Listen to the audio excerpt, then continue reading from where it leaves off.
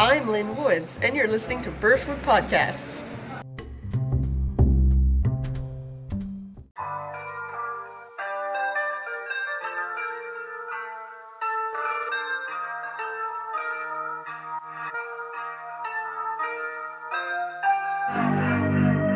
It kinda feels like I'm dying on the inside. It kinda feels like I've been trying to get by, and I've been this way since day one. I don't need no medication, no, I don't need no drugs. Or maybe I'm different, and maybe my ADHD got me tripping, and maybe I'm just everything that you missing, yeah. I feel like I'm dying inside. Why do I seem crazy? Someone save me. You can't blame me. It's my ADHD. Yeah, my mind racing, I've been paranoid. Overthinking, maybe that's a voice. Don't cut me off like I don't have a voice. I think I was born different, I ain't really have a choice, yeah. Cancel session, you are hour late. Don't play with me, today is not the day. Pay attention, I am not deranged. I could tell you what I'm thinking, I just don't know how to say it. Maybe I get in your nerves, I mean what I say. I've been a man of my word, yeah, I'm wide awake. Maybe a little disturbed, but that's just me. You don't bleed the blood I bleed, I wear my heart on my sleeve. And I've been this way since day one. I don't need no medication, no, I don't need no drugs. Or maybe I'm different, and maybe my ADHD got me tripping, and maybe I'm just everything that you missing, yeah. I feel like I'm dying inside. Why do I seem crazy? Someone save me. You can't blame me. It's my ADHD. Yeah. It kinda feels like I'm dying on the inside. It kinda feels like I've been trying to get by. Yippee, yippee-yi-yo, yippee-yi-yo. Staring at the fire, kumbaya. I'ma take you higher, take you higher. I'ma take you higher, take you higher. So many things in my head. What am I thinking? How come I can't go sleep in my bed? I hear them talking, everyone's strange, they leave me for dead. Cause they want me gone, it's that I be on. Ain't no one to lean on. You know I've been this way since day one. I don't need no medication, or maybe I'm on one. Or maybe I'm different, and maybe my ADHD got me tripping, and maybe I'm just everything that you missing, yeah. I feel like I'm dying inside. Why do I seem crazy? Someone save me. You can't blame me. It's my ADHD. Yeah. It kinda feels like I'm dying on the inside.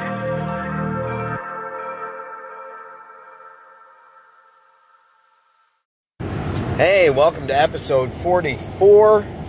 It is Friday, January 10th.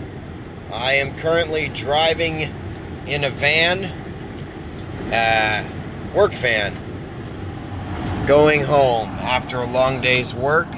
How are you? I hope you're doing all right. I hope everything is fine. How was your holidays? Were your holidays everything you wanted and more? I hope so. I hope you're okay. I hope everything's going good. I'm doing good, other than I have this cold that's hanging on. I don't know if you can tell by my voice, but currently feel like I'm swallowing lasers? No, razor blades. I guess both analogies work. Yeah, I got that cough, I got that congestion, and every swallow feels like a razor. So it's nice. It's nice. How are you? I was out working in the blistering cold today because I don't have the sense that God gave me to stay home in bed. And I really thought about it this morning, man. Oh, that bed felt nice. Ah, man. How did your bed feel this morning? That's a weird thing to ask, isn't it? But yeah, so that's the thing. I never want to get out of bed.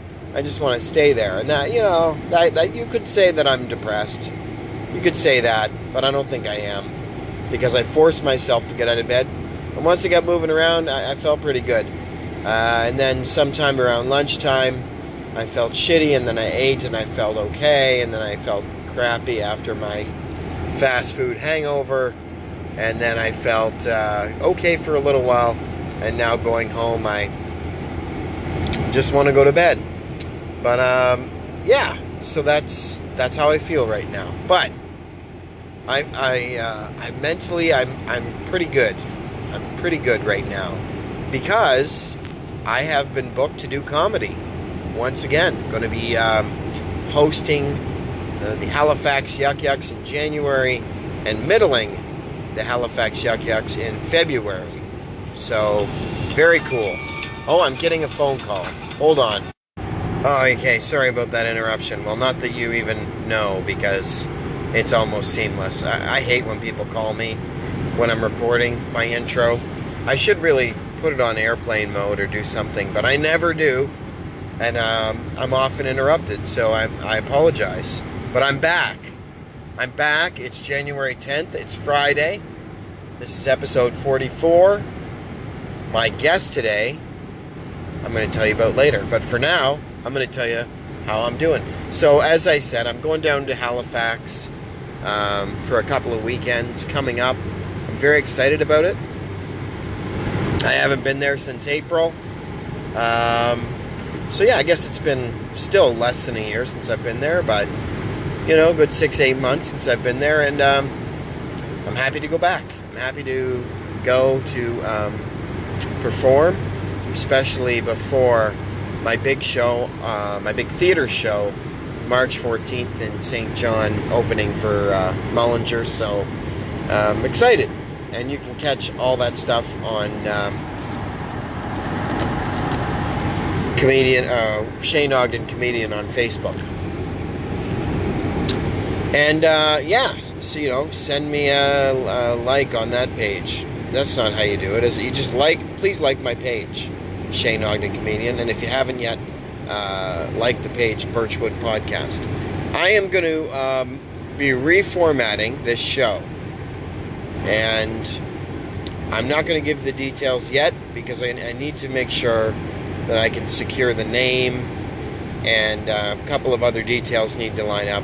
I'm hoping next week, perhaps within the next couple of episodes, you'll notice a change. I'm hoping I can keep the same channel and just change the name of the podcast. I'm going to add more phone calls to more friends, and we're going to be doing it a little differently here at Birchwood Podcast. I love the name Birchwood, but it's kind of run its course, I feel that I'm getting back to myself. I'm feeling better, and this plight of the underdog tone that I'm taking, having humble beginnings at a trailer park called Birchwood, is it's not the grind that I want to stay in, if that makes any sense. I just feel like I interview comedians for the most part, so it's going to be related to that theme. And also, I'm the host, I'm Shane, you know who I am, and I'll be still doing my little monologues here, filling you in on my thoughts and my feelings, and then we're going to be phoning some friends, having some conversation with them, and still having some great guests, mostly comedians, and anyone else that I find interesting. And so there's going to be a name change, and it's going to be, I think it's going to be just a little more entertaining. And, I think I've grown as an interviewer over the last 43 episodes, and I think that I'm evolving. So there's going to be a few changes coming up. No big deal. There's still going to be everything you love about this show and more. So stay tuned for that. Okay, so what else is on the go? Well, I had an interesting day today. I was on the roof of a hotel installing heat pumps, and it's a 3-phase panel, so a little different than the household panels that I'm used to. And so playing with electricity, playing with my wire again, as the old joke goes. I'm an electrician. If this is your first time listening, thank you for listening. Please subscribe and share with a friend. It's Birchwood Podcast. And shoot me a message too. I'd love to know where you're listening from and a little bit about you. birchwoodpodcast@gmail.com. Man, this Australia thing is bumming me the fuck out. I gotta be honest. You know, it's wow. If you're a human being who has access to the news, you might not want to watch it. You know, I've said before, I think we got about 50 years left. And that's not me guessing. Scientists have said that. You know, we've got about 50 years before, you know, it's catastrophic and the world becomes unlivable for humans. That's the darkest view. If you pay attention to what scientists are saying, we don't have a lot of time left on this earth. And if you look at Australia right now, there are 2 major fires that, if combined, would create, and I quote, the worst case scenario. Holy fuck. I don't know. Google NASA images of Australia. It looks as if, along the coast at least, most of the continent is on fire. Now, I have heard different stories about how some of these fires are contained. They had a little rain, which helped, but 500,000 animals, most of their forests along the coast, gone. I don't know how they're going to recover, and if this keeps happening every few years, I'm not sure how Australia is going to survive. So think about that. I mean, how many canaries in the coal mine do we need before we admit that human beings are in a lot of fucking trouble right now? I feel lucky to be on the east coast of Canada. I gotta be honest. There has been a lot of flooding in the past few years. People have gone to higher ground. They've raised their houses. Insurance money has come through in most cases. Certainly people have lost. Some have lost their entire homes. It's not good. The state of the world is unstable. Of course, Trump keeps fucking around, right? God damn it. You know, he bombed a country's, one of the country's top politicians, right? I mean, yes, the guy was a dictator, he's bad, you know, but you gotta understand, to the average Iranian, that's how they view Trump. So it's a no-win situation. You got someone as psychotic as any other global dictator in the White House. And they're landlocked with us in Canada. So it's of major concern to us. And this guy keeps fucking around and threatening and I know, at first my thought was, where are all the snipers? And then I heard people say, well, they're all Republican, right-wing, National Rifle Association members. When he first took office, there was a weakling Democrat that tried to assassinate him, but he was tackled quickly. I was happy that he tried, but there was no chance. He tried to pull a handgun out of a security guard's holster, and he was just pummeled instantly. But that was the only assassination attempt that I know of And it's amazing there haven't been more. George Lopez, in a lot of trouble. Comedian George Lopez kind of made a tweet that got everybody angry. Not everybody, but Trump supporters anyway. Basically what was said, there are people in Iran that put a bounty on Trump's head for $80 million. And George Lopez tweeted that he would do it for half. So, George Lopez is a comedian, right? And the Republican right-wing crazy extremist guys, they're like, oh, it's a threat against the president. It's, but it's not credible, man. A comedian is not a credible threat to a president. Anyway, there was a headline in the New York Times that said that the CIA and the Secret Service are aware of Mr. Lopez's comments. I don't know if they've spoken to him or not, but anyway, I don't know how much trouble he's in.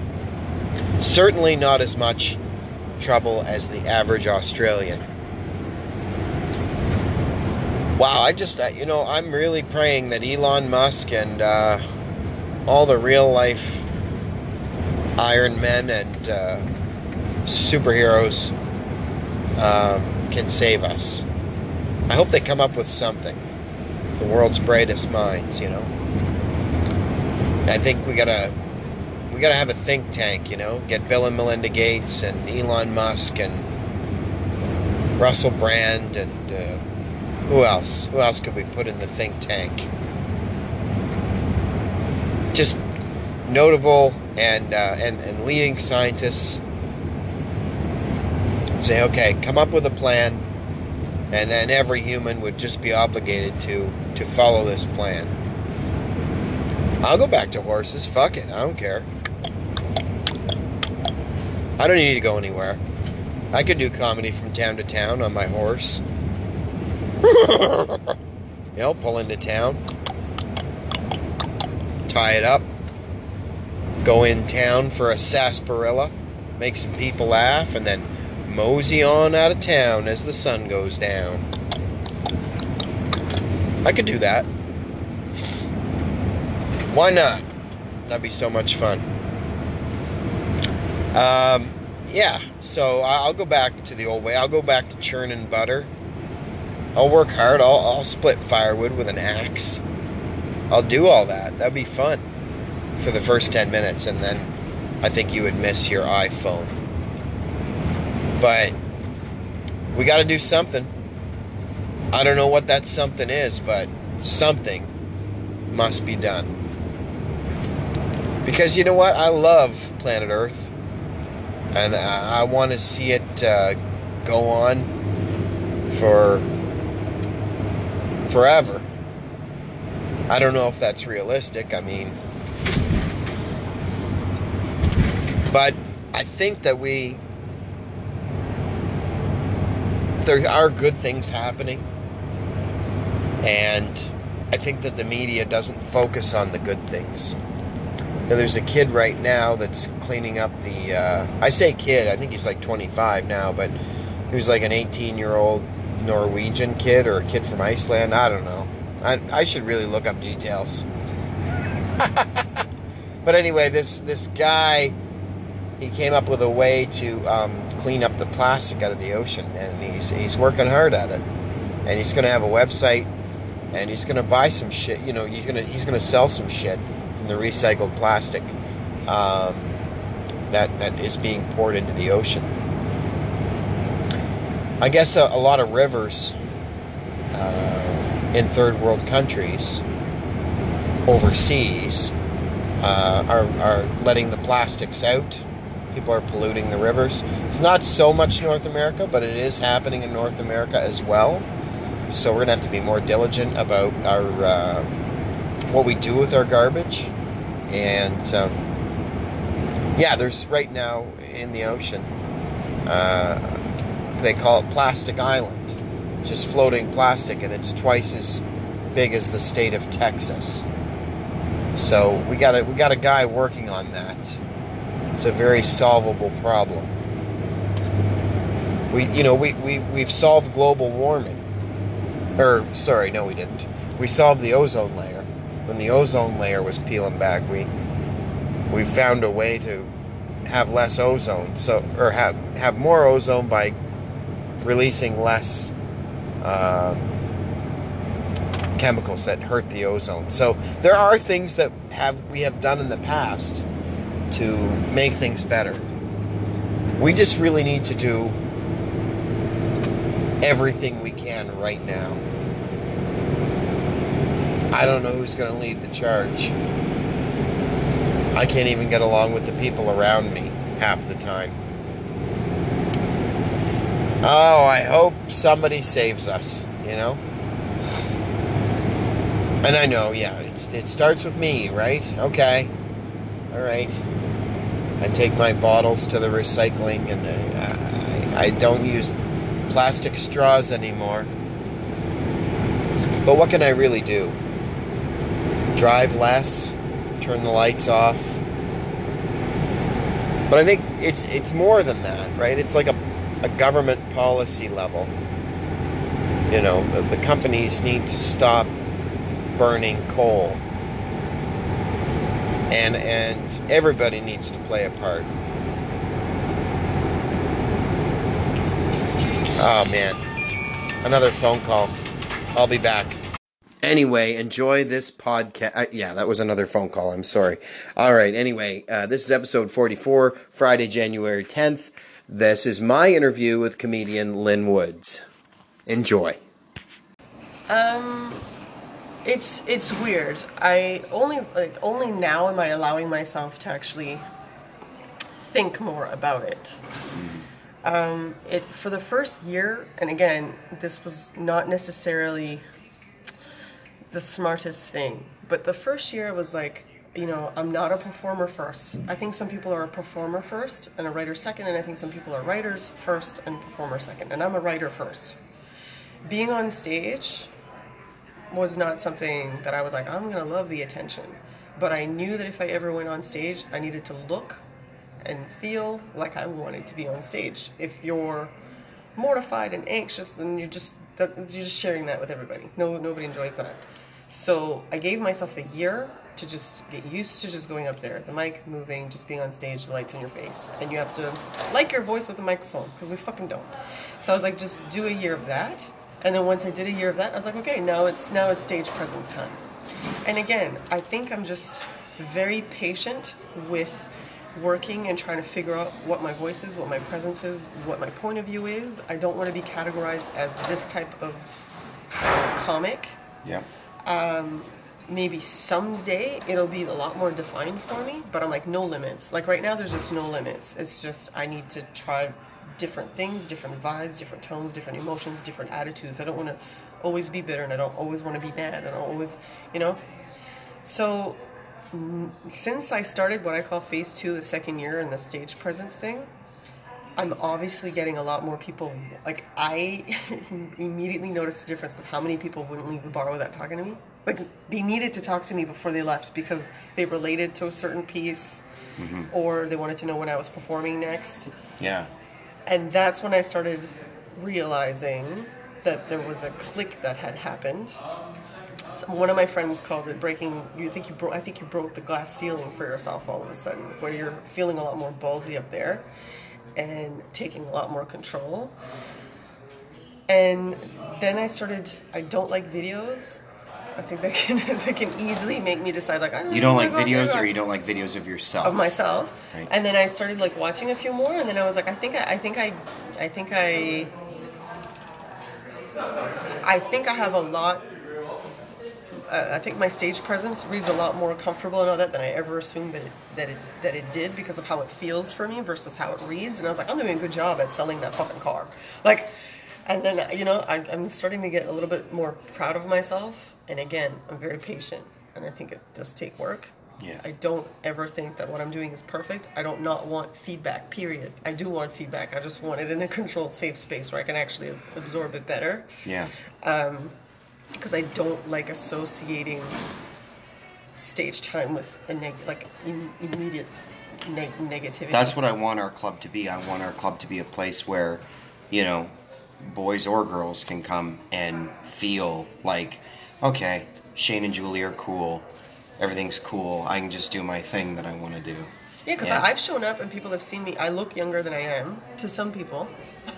And being told, like, oh, okay, kiddo, if you can do 5, I can't believe 5. you're 63. Like, that is I know, crazy. it's amazing. I started Botox, I was 12. Against my will. Against my will. It's a being French held down. French It's family great. abuse. Yeah. Botox It's since homemade 12. Botox. Yeah, straight from the can.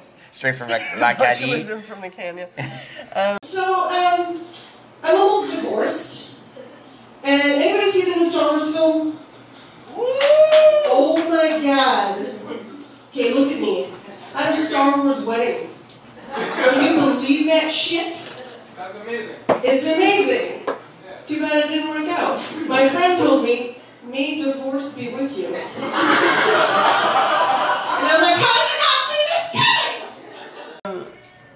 So yeah, I think it's just, it's not, I don't think it's going to be given to me, and I just think it takes work, and I'm really liking where I'm going, but Yes. I also don't think that I've got it either. Like, and I think that's actually the key. That's why It's I not being temper my close to- compliments with, I know that you're 2 years in, right? Because I've seen so many people catch on fire when they come out of the gate.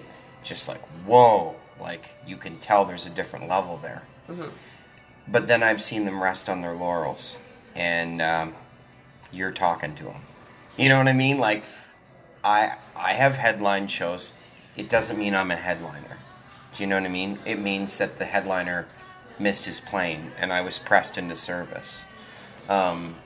So to me, it's what I've done on stage comedically. It's just not good enough, you know. And so now I'm at a different crossroads where I'm 42.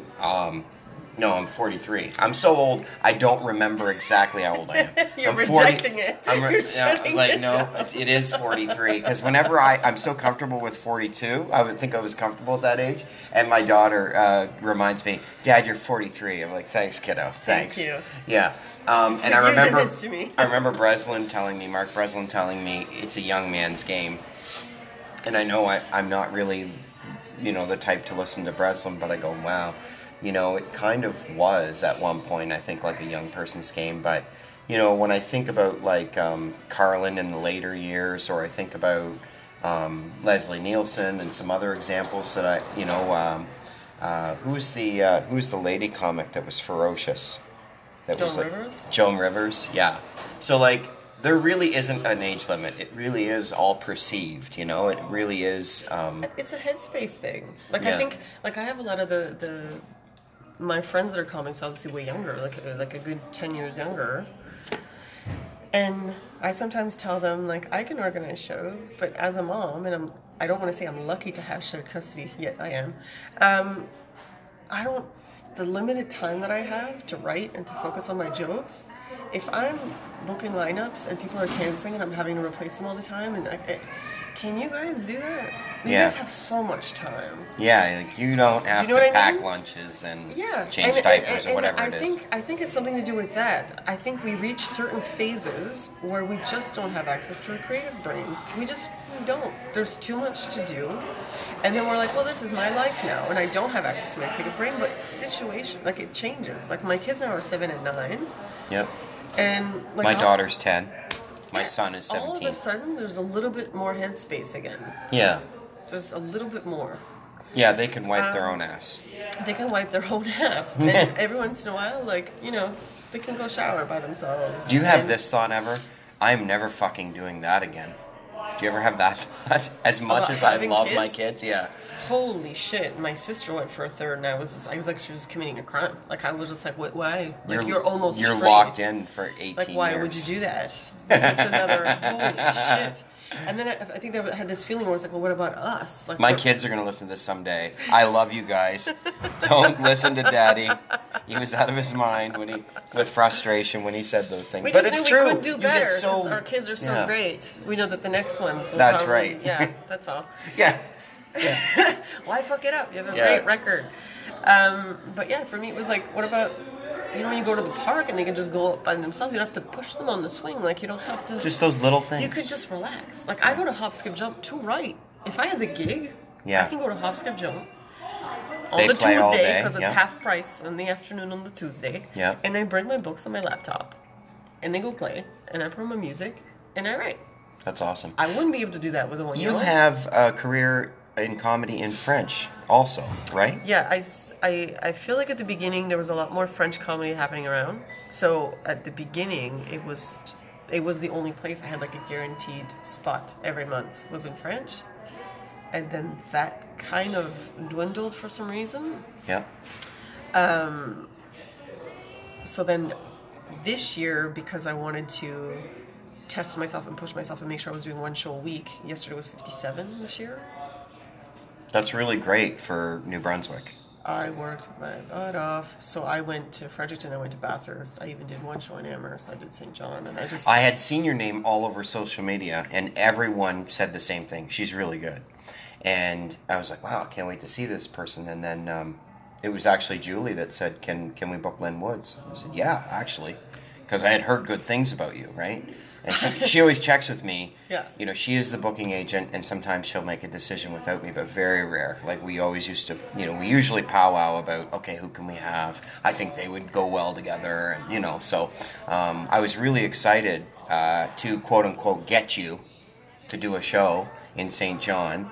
And, like, our side is English, but we had, when we were Chuckles, we had Marty D., and I don't know if you met Marty D., but he did a lot of stuff in French and English. So. Marty Diaz in Martin-Saunier. Yeah. Because I heard that's what he was going by in the English, on the English side, but I didn't know that until recently. Well, Marty was Nikki was my comedy mama and Marty was my comedy papa, because it was Marty's open mics was where I would go in French all the time. Yeah. And Marty was very harsh with me, but very much believed in me. So I had asked him. He was also wrong sometimes. He was also wrong sometimes. But Marty was convinced and sometimes very convincing. So, because of his open mics, and I asked him at one point if I could just be, like, always have a spot, because there was such a lack of females. Yep. Francophone scene is worse than the Anglophone scene when it comes to just all to dudes. women. Yeah. I was completely alone for quite a while. It would be like lineups of Plus like de 8 garçons. guys. Beaucoup trop de garçons. So I had gone to see a couple, one or two, and then I was like, well, like I can at least bomb that hard. Like I was like, these are open mics, people are testing jokes. Yeah. I can do that like they can. You can do I can that. test. Yeah. I can test a joke and bomb. I can do it. So it gave me like this level of comfort because the room was very warm and receptive and encouraging, and Marty did an amazing job because obviously that's what he did at explaining what an open mic was. I think we're losing some of that. I think some people are showing up but they're polished all the time, and they're making the people that are actually putting in the work and writing new look not so great. But really, that's the point of an open mic. Yeah. And I there's a difference if you're trying a different tone, you have a new tag or whatever. But I think that there was a very much a level of respect for Marty saying new material. Like he made it. He wanted that. Yeah. He wanted that. He encouraged that. He explained it to the audience. He put it on the event page. He made it very clear. This is what this is, and this is what our job is tonight. Like as a room, like this is what our job is. So Marty was a very good friend of mine. Like there's a lot of first dates. They're really only first dates in my world. I keep telling the guys I don't need new material, but why do you keep giving me material? The last guy came on the back of my knee before contact and just bolted. I was like, I didn't even need that. Please! But I didn't need it. I have this fantasy where I'm going to take like one of those little mini bottles of spumante, room temperature, and shake it in slow-mo, the video shooting it behind my knee and sending it to him and be like, it's a thing now, I'm into it. It's my thing. I miss him deeply. Yeah. Yeah. I had such a love-hate brother-sister type relationship with Marty. He had bad breath. Not to cheapen. Not to say anything ill of the dead, but Marty needed to brush his teeth before he died. Yeah. That's why they cremated him. It's like, oh, the breath. So I love you, Marty. we do, we really do. But this is the interesting thing is when I asked him to put me on as like a fixture, he had no problem doing that. Yeah. And then what ended up happening is a lot more women started showing up. I remember I was 1, we were 2, and then we were 6. So what was happening is there were some women that would check in with me after shows and say, if you're going to be on the next one, can you let me know because I'll sign up. And then I realized that there were some women that didn't want to be the only female comic on the bill. And I was like, this is actually important. I can name quite a few names, quite a few French female comics that would not have given a single shit. And they would have been like me, and, you know, that was a voice that was not being represented. And there just needed to be more women going up on stage and talking about whatever the hell is affecting us and what's on our minds. But there were some that kind of needed that encouragement. That encouragement. So that was great. And then I kept joking with Marty that it's either that I'm actually inspiring them or I'm so bad that they know that they have to be better. And I was like, either way, I'm helping. So, yay. Keep me on. You were kind of in the spirit of Marty, helping the lady side in the French world, Yeah, so then when he, unfortunately... I may have seen you at the wake. I was at the wake. Were you at the wake? Mm-hmm. So it's possible I may have thought you were a family member, and then I guess in a way you were, but... You know, not by blood, no, but again, like you know, I wasn't the closest one. I had gotten to a point where, and this is me being just very honest, Marty was the one sending me notes and kind of, because that's what Marty loved to do. He loved comedy so much, and it was such a passion. He couldn't shut it off. Yeah. And he needed to tell you before he forgot. Oh yeah, because he cared so much. But for me, it was killing even me on stage because I felt so judged already because I knew Marty was judging me.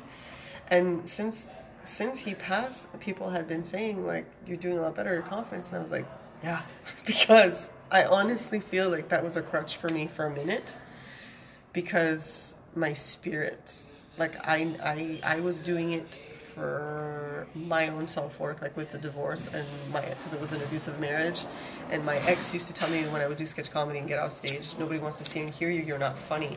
So good God. Yeah, so there was that's way worse than you.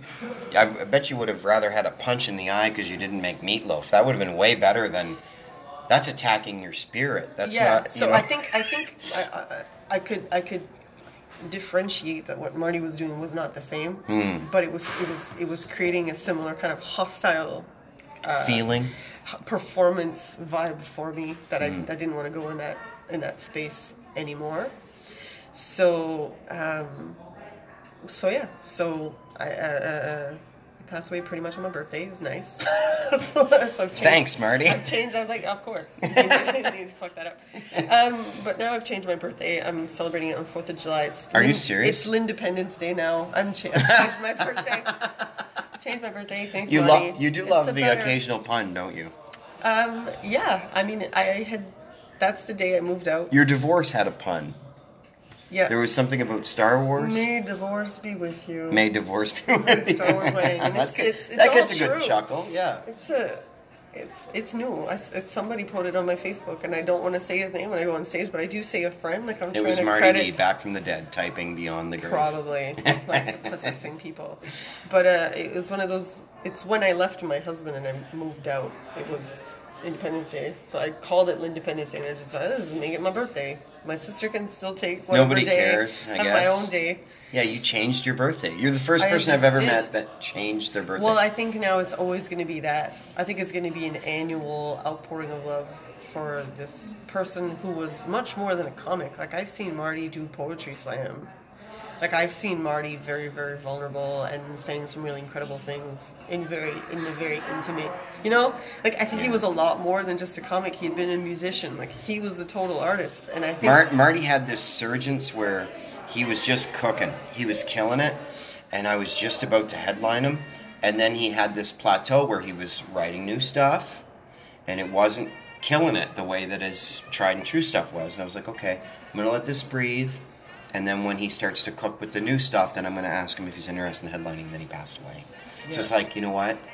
fuck, I should have just headlined him. You know, I felt my heart was broken. Because I have headlined locals before. Only once. One guy, it was Mark Splood, who had recently retired from comedy. There's a guy that's really misunderstood. You know, he's very gruff and he can be ignorant sometimes. Things are black and white, you know.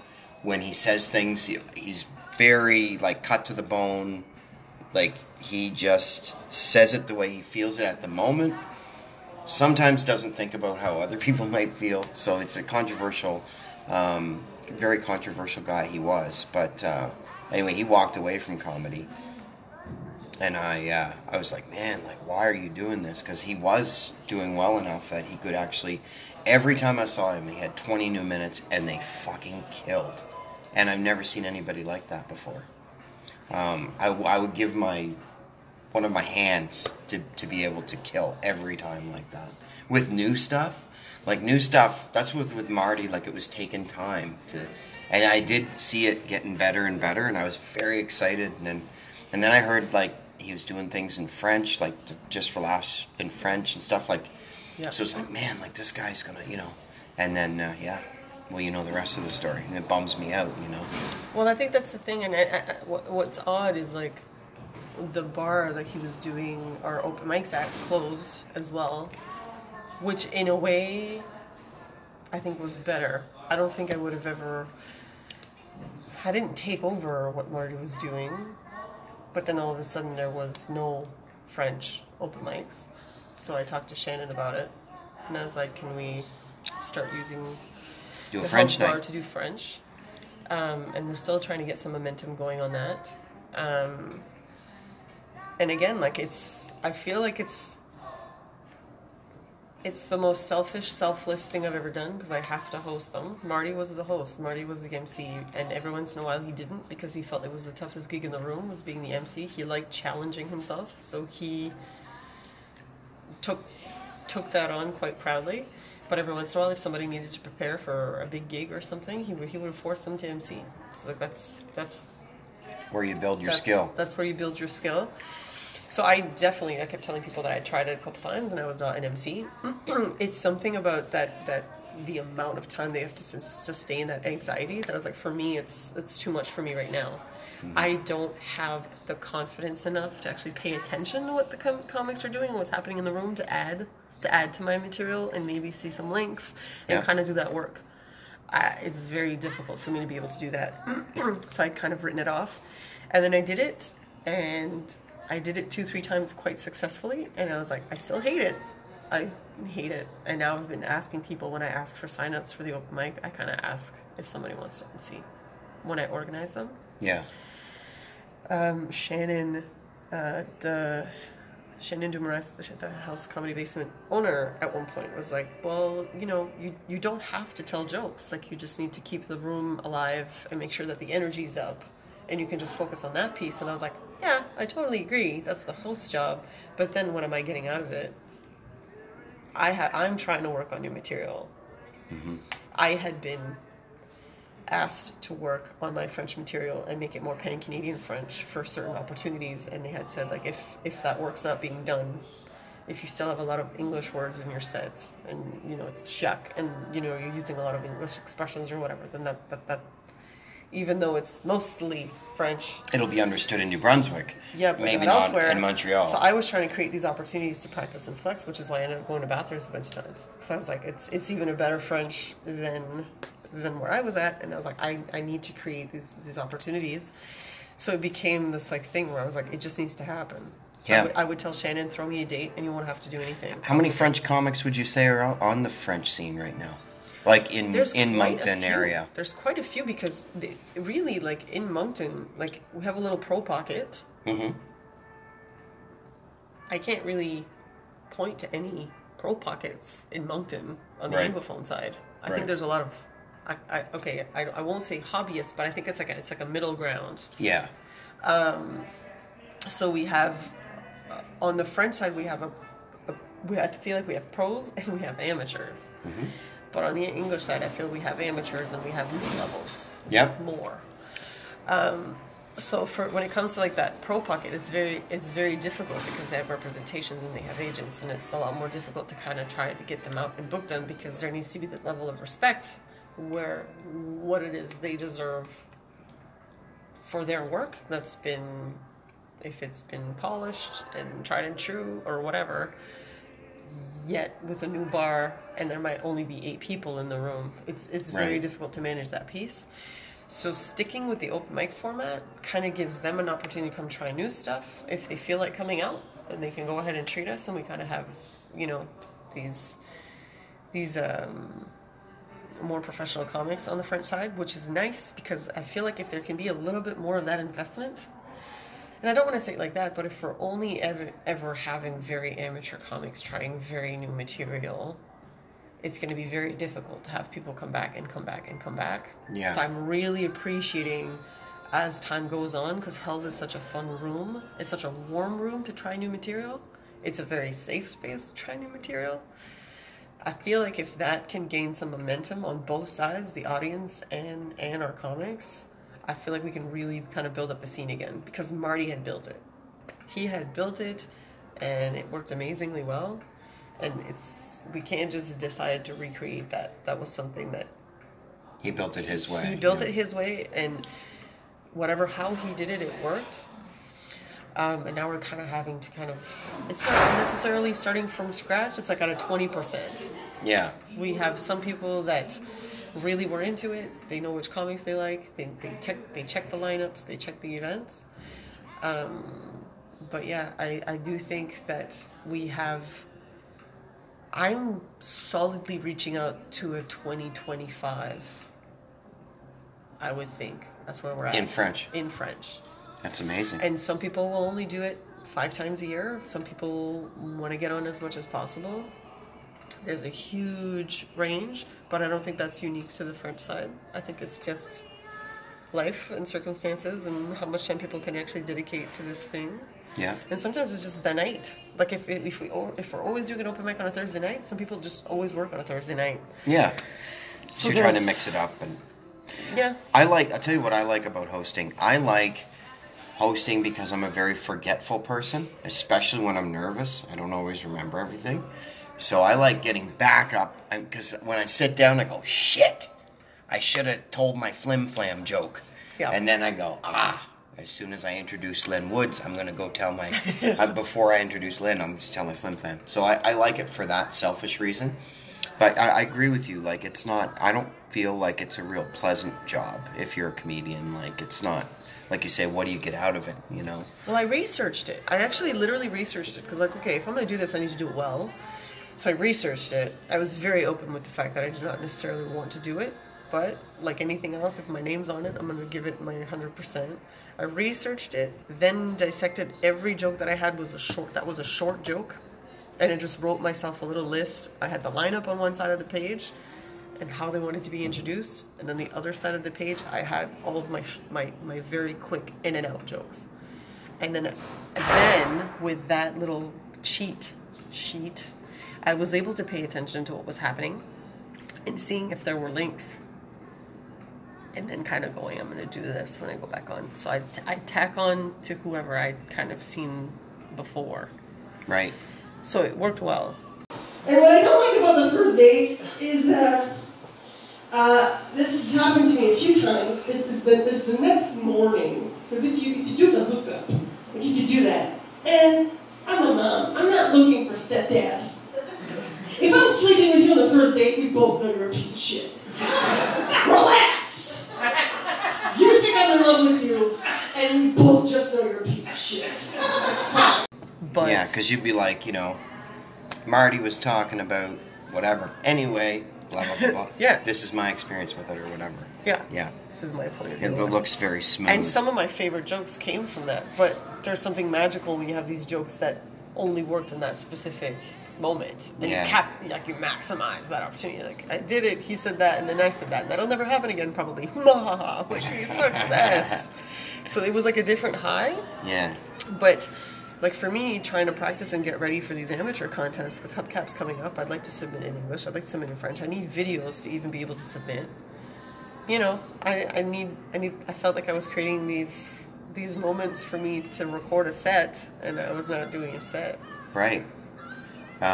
Yeah, those contests, man. Like I entered that contest one time. It's a lot of pressure. Contests are a lot of pressure, aren't they? Contests are it's a lot of insane pressure, I find, because of like radio friendly, nothing vulgar. And then you're just kind of backed into a corner where you're like, what is vulgar? It's like, I almost need more information. Like what, you know? And then I instantly feel very protected. Like if I talk about my twin, I feel safe saying it in a room where I want that to be played on the radio. And then I just had to be just like, all these questions. Why do I think I might win? Then I just went into a totally different space. It's like, it's not a contest. Your job is just to go make people laugh.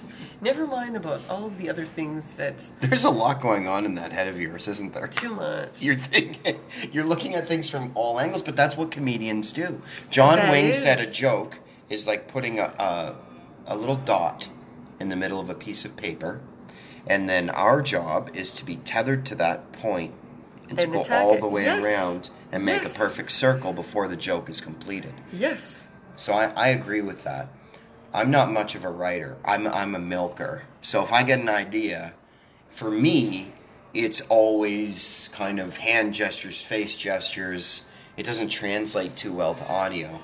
But I find the older I get, the better I am at writing. You said you're a writer first, and then kind of a milker second. Like, what do you really think? Do you think that, you write down and you sit down and you write jokes, or do you just write point form, and then go on stage? Or do you have notebooks full of jargon that you just skim through? How do you go about actually writing the task? Well, this is my journey.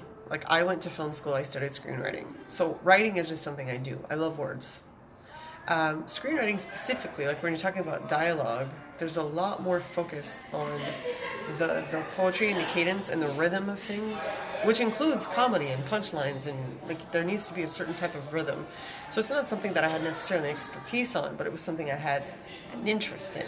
So I think that's one thing that already helped me, like kind of going in, how it needed to sound conversational, and not essay-y. It needed to sound like a human person saying these things. And sometimes you cheat, like this happened today, or I just came up with this now. Like you're trying to create this like vibe that this is all very. I hate the word organic. I came up with this saying: comedy is the art of surprise. Yeah.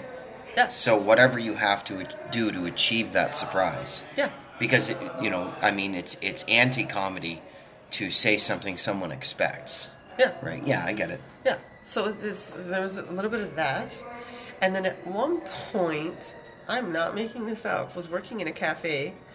I was the only employee, and it was in the film school. So I had these rushes, but hours of nothingness. So hours to write. This is in Vancouver? This is in Vancouver. And all of a sudden there was this gentleman that kept coming in that was saying he was the manager of Yucks. And he wanted me to come do an open mic because I was like, I'll never do stand-up comedy. Never say never. He was like, no, but it's because you come in the morning and you have this like little seed, and by the end of the day you've perfected your bit. That's just what you do. You make everybody laugh with the same story, but you start at the end of the day and you have all the fat in the story, and then by the end of the day you're like, no. You've gotten to the part that'll make people laugh. So consciously from that point on, I was like, I do that. Yeah. I do like telling stories, and I do like making people laugh. I'm a stand-up comedian. I'm a stand-up comedian, but I'm in denial. And we'll find a rehab program. So that was something in the back of my mind, like at work and stuff. And then when I started doing stand-up, I am not kidding, in my office bought a $3 microphone from Dollarama. Yeah. And I had it in my desk. And whenever I had an idea for a joke, I'd go in my friend's office and close the door and hold the mic. And she was like, oh, this is a bit. She thinks this could be a bit. When I started doing comedy. That's hilarious. I would go in her office with a mic. And it was like, stop everything. You gotta listen to And then I'd say it. And then she'd be like, I like it. That's amazing. And that's when I started doing the scribbles. Yeah. What an amazing story. That's when I started doing the scribbles. So that's when the notebook kind of started fluffing up or whatever. And that's when I realized when I say I'm a writer first, it's that observer thing, that obsession with the detail, seeing the humor in the detail. It's like people wouldn't notice, like people would reject this because it's like bullshit. But for me, I'm like, this is delicious. Like this is what is going on here. I'll tell you, I've been inspired lately by watching young comics like you have that fire and that passion, but also because of my horrible life disposition. And, you know, there's that whole yin and yang, dark and light. The sun will come up as it goes down. So know that the darkness is there only so that you can enjoy the light. I fully believe in all that hippie jargon. One thing that happened, though, is my wife's father was in the hospital. And it's pretty serious. He had some sort of neurological disorder. They thought they had it narrowed down to a specific type. And the doctors realized they don't know what the fuck they're doing. And they're like, it might not be that. And then they gave him the option of going to palliative care, and he's like, well, what's the alternative? And they're like, well, you'll have to be tube-fed forever. And he's like, okay, I'll take that. Like, I'm not just going out to pasture. Like, basically give him the choice to die because it's 2019, and we have to be fair and give everyone a choice, right? Like, they shouldn't have given them that choice because all it did was upset the family. Anyway, we need an escape from all that because it's a very serious situation. So where is the Shangri-La of the hospital? The TV common area, right? Mm-hmm. This is the place we can all gather, watch a movie, and just forget about all the pain, right? Yeah. No, you can't. Because in walks a man on a breathing machine. So he's like Darth Vader. He's like, right? And then there's an insane lady who has dementia down the hallway, and she's going, Wayne! Wayne! Like this. And so I'm hearing, Wayne! And some frustrated nurse is like, he's not coming! So, like, I'm trying to turn that into comedy, you know what I mean? It is So comedy. I'm inspired by things that are happening around me, and I'm a noticer, and I record those things. But to bring it to the stage, it's a different thing, isn't it? It's that you had to be there. You know, that's the bailout that everyone used to use. Well, Non-comedians used to say, well, he had to be there when they try and tell a story. But Well, I think this is the thing. Is sometimes it's a seed, and sometimes it's already a bit. yeah, So sometimes you just write these things down, and 6 months from now you're gonna have the perfect thing where it links together. yeah, And I am only now getting better at going like, okay, these two things were great if I mix it with this. Like I had this joke that I was obsessed with that wasn't really landing, where all I wanted to say was, and this is true, I just like saying that I'm not like every other girl. And the joke is we all say it. The joke is like, I'm not like every other girl. Like I was seeing this guy, and then he kind of, I guess, you know, he's not interested anymore, which is fine. I'm over it. Like I don't think I talk about it. Like, you know, I guess he thought I was obsessed with him. and he would pining over him. And he would think, and I was like, whatever. I don't even care. He was supposed to, whatever. He was supposed to be here anyway. On my birthday, he said that he was on July 4th or your old birthday. On your old birthday. It would have been on my old birthday, right before the events of this year. So He broke up with you? No. It's just, for me, it was just a funny thing to keep going on things and keep saying I was over it and not shut up about it. To me, that was the joke on stage. Okay. It'd be like, he thinks I obsess over him, okay? And I'm like, I have a life. Like, it's Saturday night and I'm out and I'm on stage and I'm doing all of this. And he, like, is that what he thinks? And I would just, like, focus in on someone and be like, does that make sense? Like, would that make sense? That's like, I'm an independent woman doing my own stuff. I'm on the road. I'm at a hotel. And he legitimately believes that I think, anyway, my hairdresser says I don't even talk about him that much. And I just really liked doing that, but like not That's shutting a up about it and hilarious saying bit. I'm over it. But Yeah. it just didn't have. I mean, his it name was is something I Timothy. liked His name is doing. Timothy, and I've always loved that name. But just because he's Timothy doesn't mean he's in my head. Yeah. And you could really riff on Well, that. this is the thing, but That's it wasn't beautiful. really picking up. And I was always disappointed, and I was like, there's something about how I'm delivering it, how I'm bringing it up, or whatever. And Did then, you lean into it enough? I wonder. Well, this is the thing. I think it would have gotten funnier if I was comfortable milking it more. If I went Yeah. on stage and like this high, no, my 7 minutes today And you need it- is seriously just doing I'm over it. And then I thought, okay, maybe I only do it if somebody leaves. Maybe I only do the bit if somebody leaves and goes to the bathroom. Yeah. And then when they come back, I thought I'd come out of that. No, it's okay. Like I thought it was somebody. Like I thought it was him. It's fine. Like I thought. And I thought, okay, maybe that's how I do it. I only do it when somebody leaves and The comes bit back. definitely has to be called "I'm over it." It's called Over It. Over it. It's written I love everywhere it. like I love that. It. And then I love it. and then lately I said, I think I start by saying, well, I recently had to stop seeing the guy I was seeing because he blocked me. And then I went into Over It, and that read better already. So it added. It added this thing that I was like really psycho-y.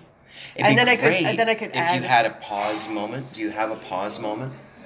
Because I've only done it sometimes once. that indicates that you're ending a bit. Mm-hmm. So then, if you have a moment of silence, people may think, "Oh, she must be done talking about that," and then you go, "I mean, I did like the relationship, but I mean, I'm okay with it being over because look at me. I mean, I don't have, I'm not gonna have any problems." Getting another, even another Timothy if I want, like. Yeah. So that I think that pause would add this. And even like I've explored, like you're saying, like I'm doing the dot and I'm circling around. Yeah. But it's like, is it me kind of saying like this, like as if he thinks, like if he thinks he's done with me, like he doesn't even know yet. Like he'll come around. But it's fun for me to try to figure out how do I attack this, because I think it's Can you much turn fun. it into him being obsessed with you? But Like who's obsessed with his who? new girlfriend has glasses and brown hair. I mean, come on. I mean, why didn't But you know? that's the funny whatever. thing for me is like it wasn't even a relationship, and that's why like some of those things. Another funny thing you could say. I Yeah, mean, but it's that's not like it was even a real really relationship. It wasn't even a real relationship. What was there? These 2 kids, and during like any type of break, summer break, Christmas break, like right now, no daycare. Fucking hate that shit. Stuck with my kids. And some people are like, you can't say stuff like you're stuck with your kids. Fuck, yes, I can. Okay? A lot of my friends, all of my friends actually, have dogs. And they try to convince me that they love their dogs as much as I love my kids. Any puppy parents in here? Oh shit, any parents in here? Okay, that's a lot of energy. I like that. And then I try to explain to my friends, it's not the love that's, you don't have to convince me. The love is the same. It's the hate that's different. And I'll tell you why and how we all know this as a society. Animal therapy exists. Right? Nobody at any office was ever like, we're stressed, we're really stressed at work. You know what we should do on Fridays? You know what we should do? Bring in some fucking kids. Nobody ever said that. Nobody. Kids listen to you less and less. Dogs will get better and better, increasingly trained. Fuck that noise. You don't have to convince me. I love your dog more than I love my fucking kids. My 9-year-old, all day. She looks exactly like my identical twin sister when we were kids. I would have punched her in the fucking face. All day. It's like an internal struggle. I'm shaking right now. I get so mad. I'm gonna do what, 4? I go to school, look at me. I've had gin, this is me chill. And then my friends very gently point out, you can't go out in public, man, with a microphone and say shit like you're gonna punch your kid in the face. And I go, yeah? I've been doing this shit for 2 years. I don't know how far I can take this. Nobody's called child protective service. And I'm fucking tired. And if you don't feel as excited about telling that one, then maybe throw in something else. And it doesn't mean it's a completely new set. It just means you gotta come with your energy and your game face on, and you're selling these jokes. Like yesterday, like I surprised myself because there was that lady at the bar that works at the bar that said she was an identical twin, and I explicitly told her, like, when I ask if they're identical twins, you holler. So when I asked that on stage, I was 100% certain I had a thing planned. Yeah, you thought she would holler And I got dead air, and it just went, that's right, I'm special. And I was like, I don't know, let's move on. That wasn't planned. That wasn't planned. That seemed like, because you sold it as if that was your through line. Yeah. You sold that as if, it was Jim Gaffigan talking about food. I thought that was your hook. That's right, I'm special. And I was like, oh, she said that before. No, you haven't said it before. And that's the illusion. That's the illusion, right? Like that's... Yeah, but that's the verbal workshopping piece. It's like I am now at the point where I'm more present, I'm more in the room, I'm able to handle that and not make it look like, okay, there was a thing there I was supposed to do. Yeah, like, because, like, check out Damon, like, you know, when he had his opening line, it was about how cold it was in there. And it's something that I wasn't even thinking about. I had my jacket on. I was chilly. Yeah.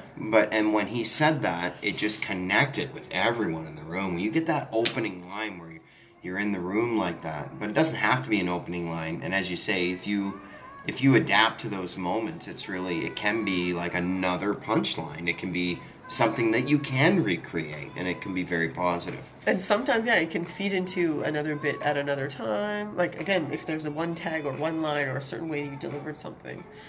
Once, the Abbey in Fredericton. I've heard of it. I've never been. So many flies one time.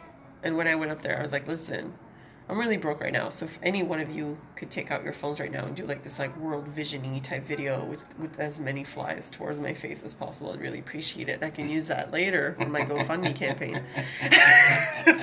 You can really use it. It's like a Snapchat filter with flies. Yeah, but it was just bothering all of us, like the flies. Like I was like, what? Okay, so you made yourself a part of the room by being present, by commenting on something everyone was experiencing. I was going to talk about an experience at the bank. So I just like, I'm really broke right now. So if you guys could do this World Vision shit, I'd really appreciate it. Like, I try to get, just keep filming till you get the flies around my face. I really need that. We'll talk offline. But then I was like, how I went to the bank. I love this joke. Went to the bank. It's literally happened. And I'm struggling with money for various reasons. And they tried to offer me budgeting tools. And I was like, no, that's really nice. I could use some, but I need the money as a starting point. So... How about we get that money going? Get the money going? Yeah. And then I kind of want to joke about making it a casual stick-up.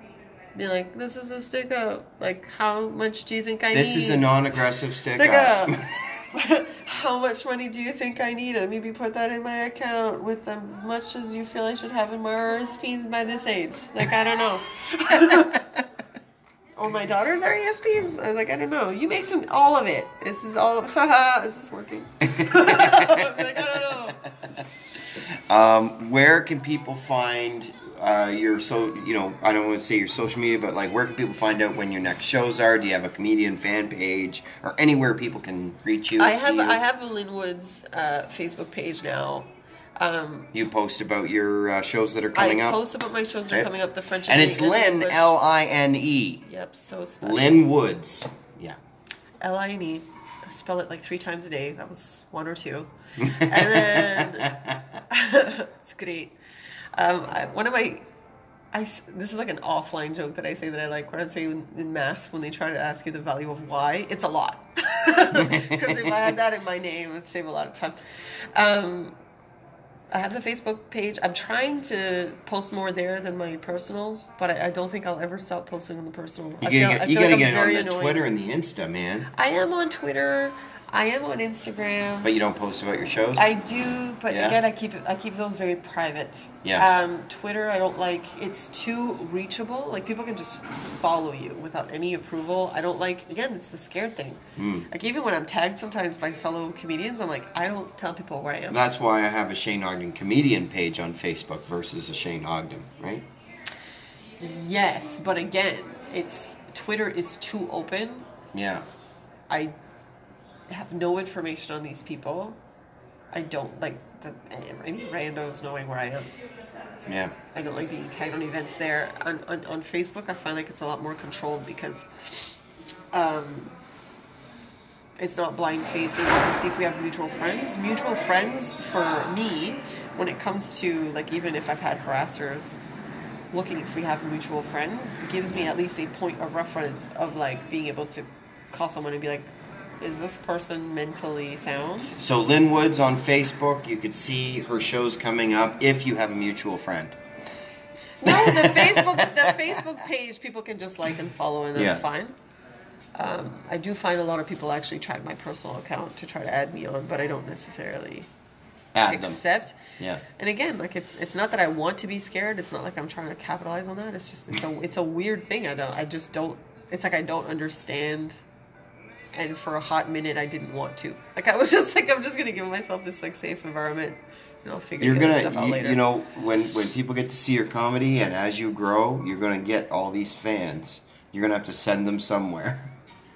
Where would you like to send them? You gotta go to a website or something. Something that doesn't have your info. I got my domain name. Oh, you do? I don't reserve my domain name. So I'm working on building a website. I have a decent concept that I'm working on. Good. It's going to need some budget to pull it off, but I'm looking forward to it because I'm getting my own TV show. You've waited till the end of the interview to talk about your TV show. What's going on? Tell me about it. I can't really talk about it, which is why I'm not. Talking about it. But, so everything you do has a purpose. Yeah, well, I haven't signed anything yet, so I keep thinking I'm going to get hit by a bus, and it's not going to happen. So it looks like, I always say it seems like, it's looking very positive. That's great. Like, That's exciting. But it's French, and this is another reason why I'm giving myself this like really big push in the comedy stuff, trying to see if I could actually come up with new material, deliver, perform. Like I was testing myself because I'm off work from burnout, so it was like one of those interesting ways that I could actually test and flex and see if this was something I could actually feel I could deliver on. Yeah. Because for me to actually say yes, I can do this, I need to know that I can deliver. Yeah. So this was part of that private test, this free, I call it the individual sport comedy. It's like it doesn't cost me anything to go and perform. It's not like a film. I don't need to crew up and cast people and right. blah, blah, blah. So it was very easy for me to be able to do that, and it worked out quite well. I'm really happy with where I'm at. And again, I'm a baby comedian. Like I'm just starting. Yes. And I feel like it's very clear that practice and investment pays off, and I'm just going to keep practicing and investing and seeing where it takes me. And again, I have no commitments or missions or objectives necessarily. I find like every show is my objective and every show is my mission, and I just try to make that as much fun as I can for everybody in the room, and whatever happens after that happens after that. Well, it's very inspiring to hear part of your story, and I hope you come back when you're allowed to say what the TV show is. I hope you'll be on the show again, and thank you very much for your time today. Thanks for having me and listening to me. I needed adult conversation. Too much. Thanks again. My pleasure.